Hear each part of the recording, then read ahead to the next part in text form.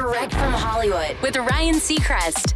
Fueled by the smash hit We Don't Talk About Bruno, the soundtrack to Disney's animated movie Encanto has logged an impressive fifth week at number one on Billboard's album charts, making it the best performing soundtrack in 8 years. The last movie album to fare better was another Disney product, Frozen, which ruled for 13 non-consecutive weeks.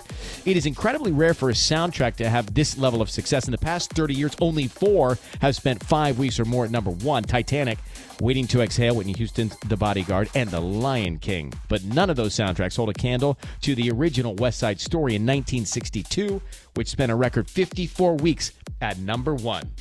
That's Direct from Hollywood.